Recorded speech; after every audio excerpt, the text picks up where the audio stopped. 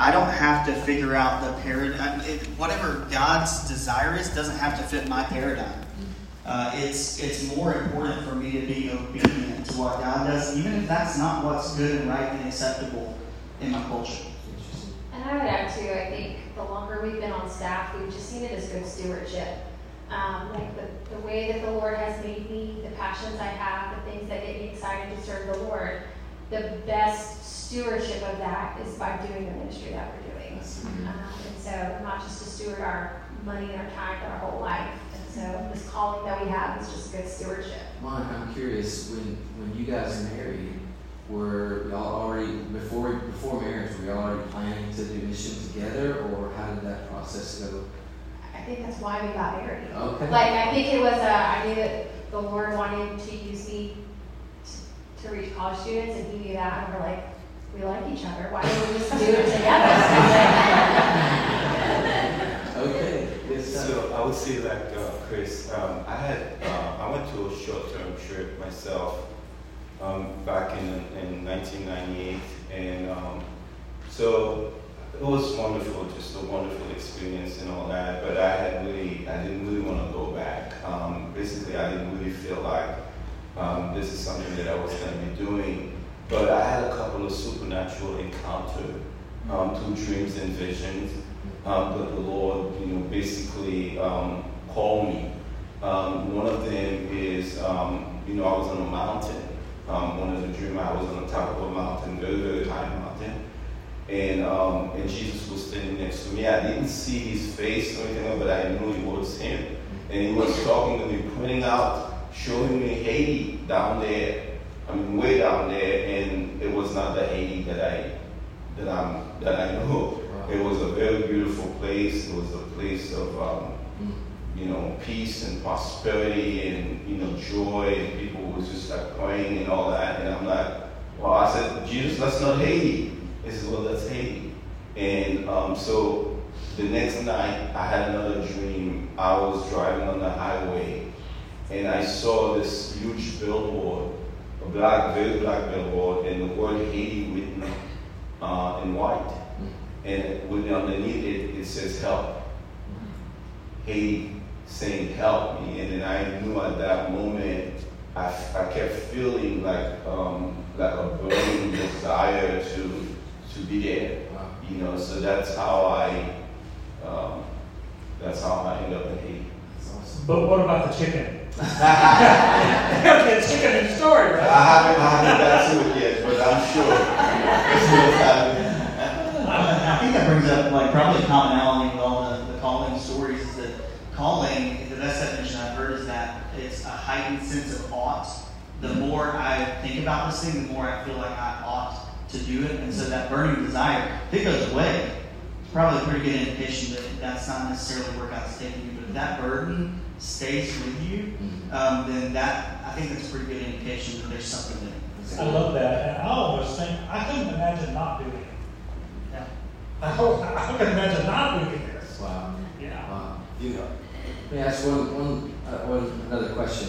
How interconnected would you guys say is your personal relationship with Christ and the effectiveness of your ministry? So here's what I'm asking. How important to doing the work is being with and beholding Christ? Well, I understood the question. I'm just afraid to answer it. It is. You cannot share with other people what you don't have yourself. Right. If you want someone to have a vibrant relationship with Jesus Christ, you need to be able to model that for them. It needs to be genuine. And you're in the business of replicating, right? What do you replicate? Right. So I think that's so important. For me, and I think I would say for him also, that's one of the things that we struggle with the most is those dry times. Because where we're working, sometimes we're isolated. We don't, we go to places where there aren't believers and we want there to be believers. And so there's periods of isolation and dryness there. That's the hard part to make it through, is those empty times. I think some people talked about that yesterday. Yeah. That's the hard part. Yeah. Yeah. So I was going to say that, Paul encouraged the believers to become imitators of Christ. And I know as we behold him, we're going to become like him. Right. And so the idea of doing the work, first of all, we cannot do this work on our own. And so we are following Jesus. We're watching him and spending time with him. That's what the disciples did. They watched him every day. They saw what was going on, how he modeled, himself and the Father. And so basically, when they were called to be, when they were released to go, so they were able to do it with passion, and they were doing it with not just in their own strength, but they were doing it in the power of the Holy Spirit as well. There's a verse in Acts where the apostles have been arrested and they're going before the council that are telling them to stop speaking in the name of Jesus. And they say, we can't stop speaking about the things that we've seen and heard. Right. And I think that really translates a lot to what we experience as well, that we can't give people what we're not experiencing personally. That doesn't mean that that's like always the most healthy thing, but like it's that constant reminder that that's where we need to be. And the thing for me too, I think sometimes I can get wrapped up in, well, I'm good at this and I'm good at that. And I think that makes me more dependent on myself and my strengths rather than depending on the Spirit of God at work. And that's those times where I'm glad that I have this ministry that is constantly changing. And so when I hit one of those seasons and like I'm starting to depend on myself, well, summer mission's coming up, I'm having to step out in faith and do something different here, and starting to get into those areas where you're challenged in ways that not just that you intellectually know, but now I'm actually putting my faith out here to say, I know that God has to work. Those times are helpful in bringing back, we need to be back here. We have to be dependent on God for all of this, and that relationship is so important. Awesome. Speak to the creativity that's involved in mission. I think when we think sometimes about missionaries, we think about they set up a tent and a sound system and start preaching, And I think there's way more creativity involved. And I think if we could hear from you guys about the way you work and some of the ways that you think it might would encourage, like I'm thinking of, we have a couple in our church that recently opened a coffee house, and that has become a really cool hub for some meaningful conversation and meaningful ministry. And I'm thinking about, many others in our fellowship that have a business or a job. And I want to really, the motive for the question is, how can we provoke their minds to creativity with the gospel? Anybody want to share? This is one of my favorite parts that we get to do, because I think when you think about what your giftings are, so whatever it is out there that you think that God has uniquely designed me in a way, how can I begin to use that? You have to start at times beginning to break out of some of the molds that exist and go, there's not something here that's meeting this need. So I think missionaries think differently, because we're not thinking about programs constantly. Like there's, within a church setting, there's a service every Sunday. You got to think about that. You got to think about what's going on here. You got to think about what's going on with the small groups and things like that. When you're entering a mission field and you don't have anything established, you have to first be able to stop and go, okay, what are the needs that I can identify here? How can I enter into meeting those needs? How can I gain trust with people? It's the things that Steve was talking to us about yesterday, for those who were there with that. To enter into those places and to go, this is how God has uniquely set me up for that, different than what I see happening. And so I can enter into this. So FCA is a great example of that. Athletes have a very tight-knit community. I ran cross country at UAH, so I remember athletes are connected in a way that's different, and so you have to be an insider to be able to reach that group. What is it that's your insider group that you can reach? And so being able to pivot and think about not necessarily I'm constantly reminded of our purpose. And a lot of people say I'm an outside of the box thinker, but I don't think that that's how I'm designed.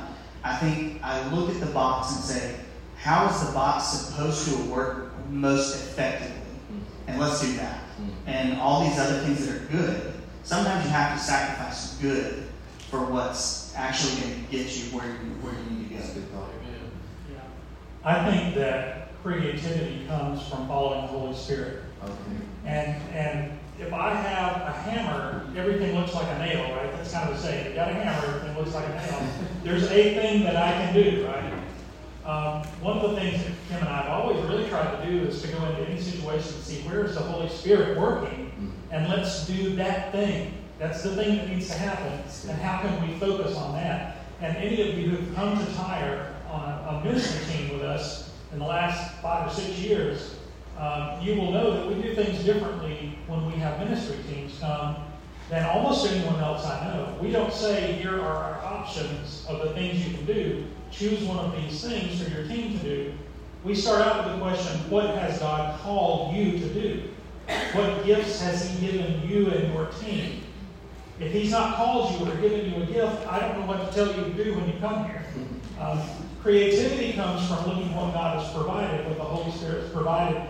So we've had people who would never have thought to do this as a mission, but like artists who've come and done art lessons. We've had people who've come and done martial arts demonstrations. We've had all sorts of things where people came and used their passion or their talent to glorify Christ. So there's immense creativity when we give the Holy Spirit the reins. That's awesome. Yeah.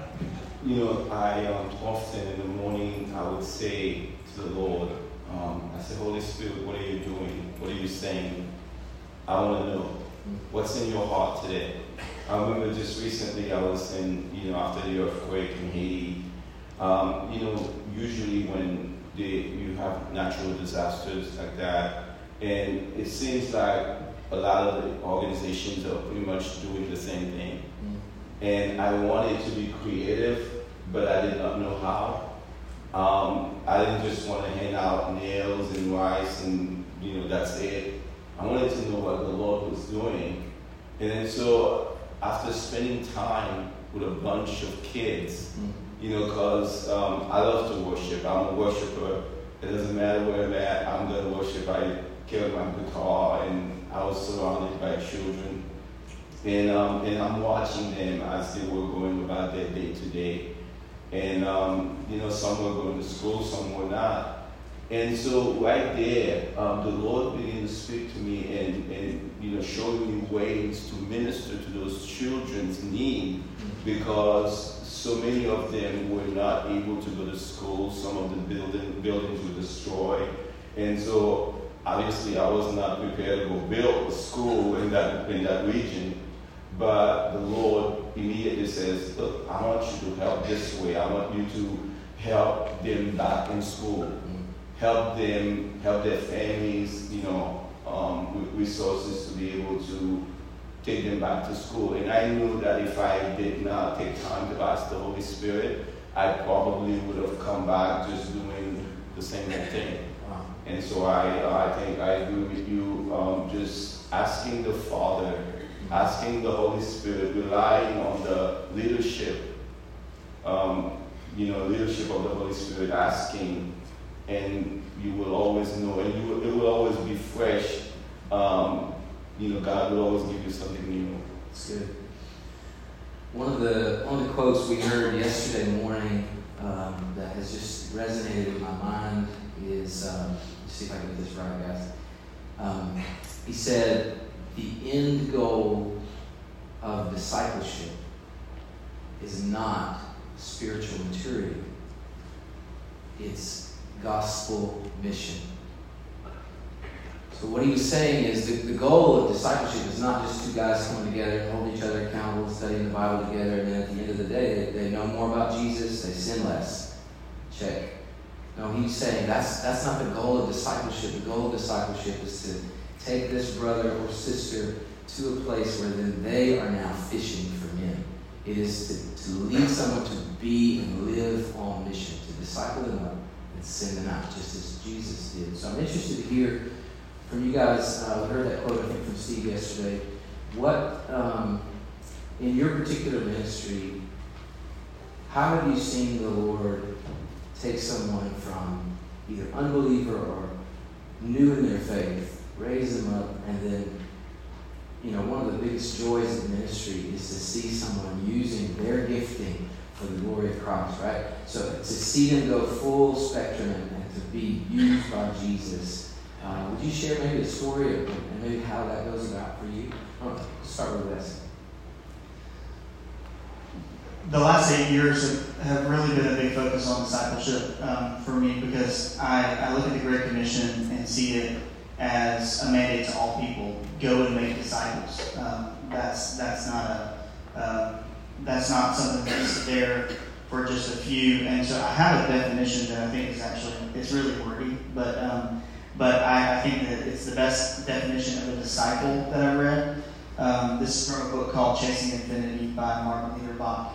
And he says, a disciple is a person who places his or her faith in Jesus Christ and who joyfully disciplines his or her life through obedience to God's commands in order to become like him in all facets of life and character, and join him on his mission with other disciples. And so if your discipleship is different than mentoring, discipleship is different than apprenticing, because it doesn't end. It's something that, by definition, replicates. And so 2 Timothy 2 tells us that. What you've heard from me, teach faithful men who can also teach others. So it's something that needs to continue. If it doesn't continue, you can have all the best information in the world and teach that to someone, and then all you've done is taught them. If they can't then turn around and give that to someone else. Discipleship is also not just about content. You have to think about, we need to help a person have the biblical framework, and they're growing in their faith. But that also involves training them how to share their faith, how to do ministry, helping them to see what opportunities they have around them, and then the practical life on life side of things. And so when you take that, we developed a model that we implemented in Birmingham, and we're able to see about a 1-year replication cycle with this. And it's easy with college students, right? They come in as freshmen, you meet them, you get to go through this process. Their sophomore year, they get to start discipling someone, and then their person gets started, and they get to continue on through that throughout college. And so by the time we left Birmingham last year, we had several intact 5-generation discipleship chains. That's awesome. Of staff person discipling, senior discipling, junior discipling, sophomore discipling, freshman, going all the way down through that. And that's something that once it got started, it really occurred to me too that sometimes when I say that person, I don't think that they could do this. I think what I'm doing at times when I do that, I mean, there's some wisdom that's needed, but I think what I'm doing is I'm not limiting that person. I'm limiting what the Holy Spirit can do in and through that person, because the same Spirit that lives in me lives inside of them. And so I don't want to be responsible for putting the brakes on someone. When are they going to be perfect at it? No. Am I perfect at it? No.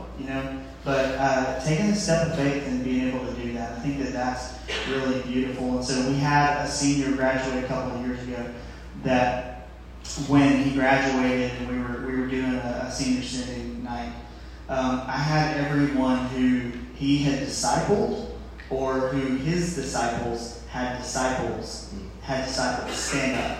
And it was just this amazing thing to see the impact that this intentionality of a single person that then turns into another person, that turns into another person. That's the way the world has changed. Mm-hmm. And so it's beautiful to see that happen. So you're saying this young man was able to stand up and identify people that he had discipled? They stood up. I thought that was the thing.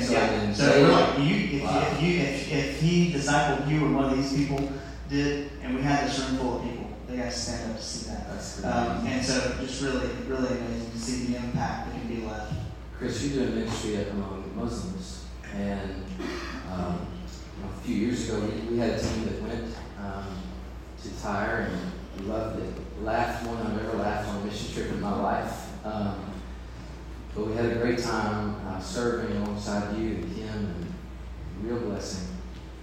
Several of the people that at that time you were reaching out to with the gospel to try to see them come out of Islam and into Christ have now been born again and have been baptized and are being discipled. And I think in particular, I've been watching, if you're not connected with these guys on their social media and stuff like that, there's disclaimers, you shouldn't share their images or those kinds of things, but you need to follow their stuff. They'll be available afterward.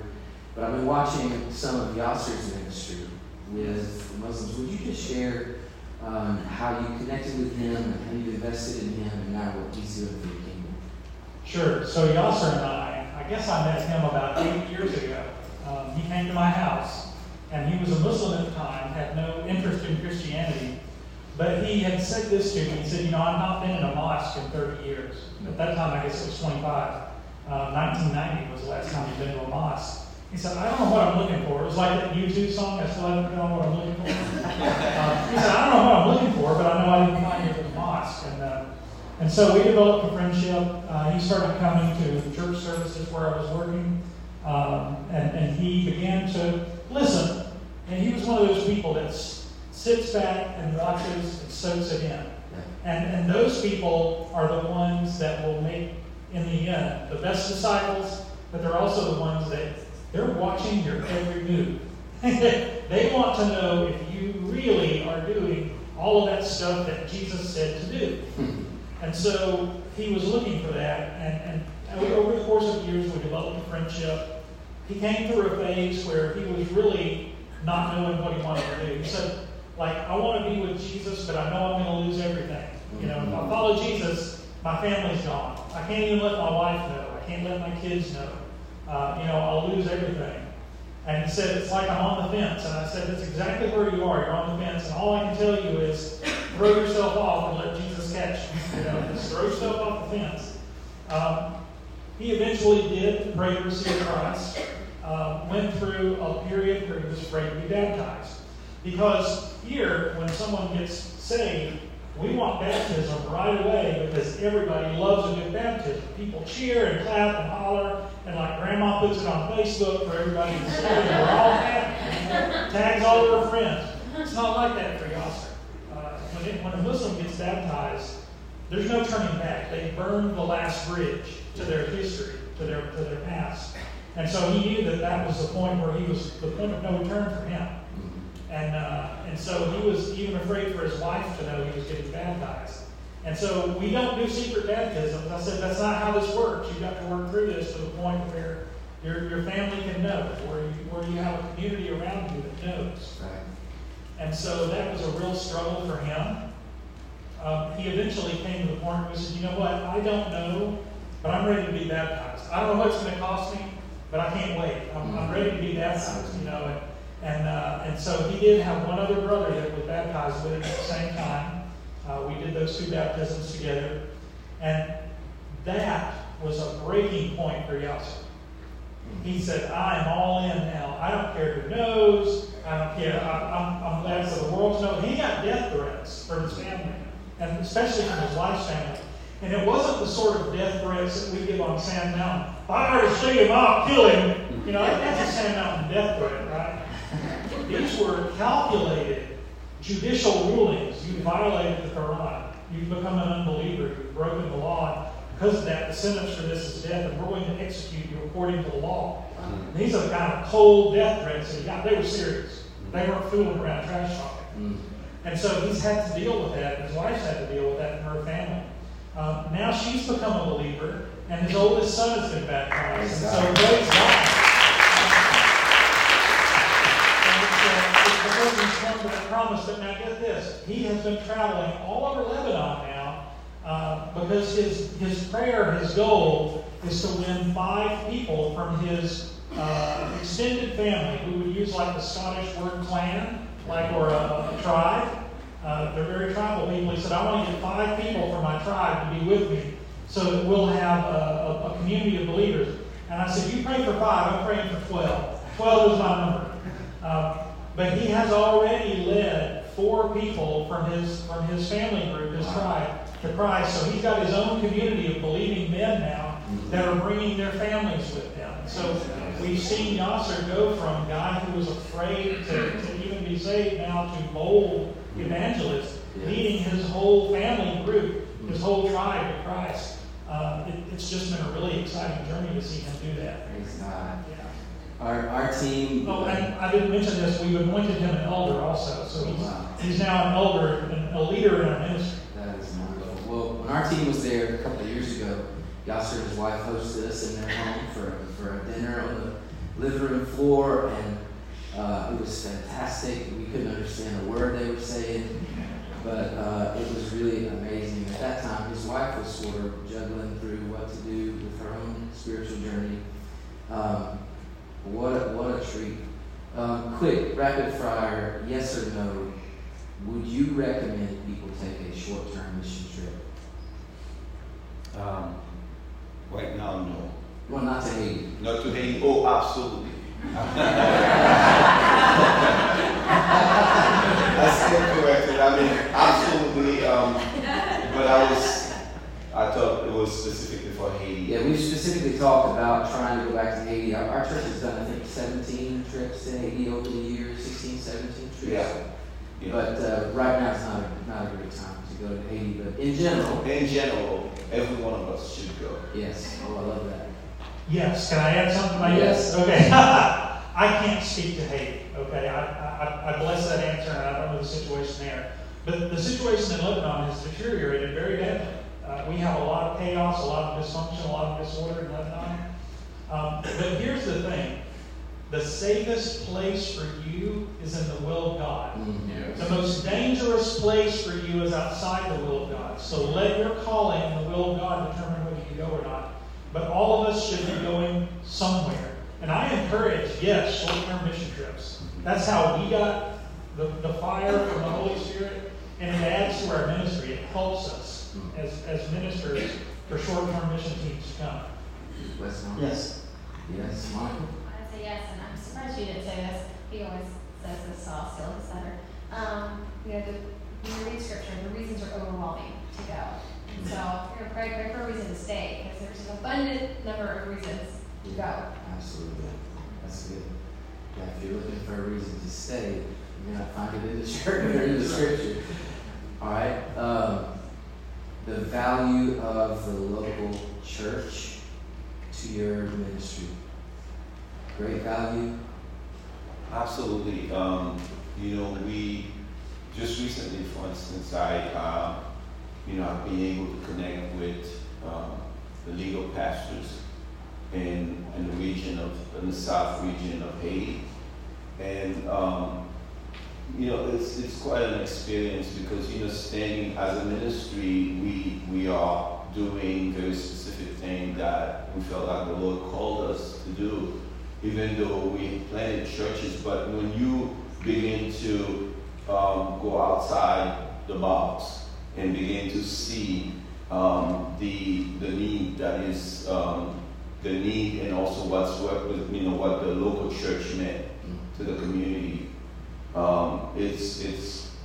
it's critical that we invest in it and pray for it and see it for what it is, because without the church, Jesus said, is the light of the world. So there is tremendous value in it. The whole nation stands on the hope that we have. They need that hope as well. Value of the church. I think it's indispensable. I think that the local church is God's chosen instrument to evangelize the nations. I believe that. Kim and I have always placed ourselves under the authority of the local church. Even to this day, we have a church elder board that we answer to, and we believe that very strongly. Church can look like different things. The local church here, Mountain View, has been so important to our ministry. We go back to the beginning with Mountain View. When this church started, we were here doing some of the work to get the church started. And when we went to Lebanon, this was one of the first churches that supported our ministry. So we've really gone back a long way. And Mountain View has been so faithful over the years, so dependable and so faithful to support our ministry financially, to pray for us. We know the prayers are there, and to send teams. And so this was not your question, but I'm going to go ahead and put this out there because I'm talking about those things. I want you to send us your children. That's the hard thing. Those other things your churches are agreeable to doing. But we would love to see young people from this church and from other churches that are high schoolers, college students, in between, taking that gap year. Come and spend some time with us in Lebanon. You can stay right at our house with us, work for a month, 3 months with us in ministry, and see if God is calling you to be a long-term missionary. Probably the thing that keeps more people from the mission field is helicopter parents. We've had to deal with that a lot. So I think that there needs to be awareness too that what you said, the safest place you can be is in the will of God. And I know as a parent now, you want to think about the welfare of your children. You're thinking about keeping them safe and healthy and happy and all that. But I don't think that I can, if I'm going to be a good steward of my own life, I think that I'm responsible to be a good steward of my children's as well. And thinking about what God wants for them as much as I think about what my dreams and aspirations are for them. And so, as far as the church, I think one of the biggest ways that we felt that was the year that we spent in China, because there's always every missionary is going to tell you about where we need financial support. That's a reality, and that's always helpful and needed. But I don't think that I realized until the year that we were there, and we had a lot of we had issues with security. We had team struggles while we were there. We had some other security things going on, and the isolation also of spending holidays. We're taking a team of fresh out of college students over there with us that have never spent a holiday away from their families, and now they're going and they're missing Thanksgiving and Christmas and Easter, and the only people that they have to be their people during that time are their team. And so I think that you can feel that isolation and aloneness, and I think that when that happens, that's when we were more aware than ever of the importance of having people that we're not just out of sight, out of mind.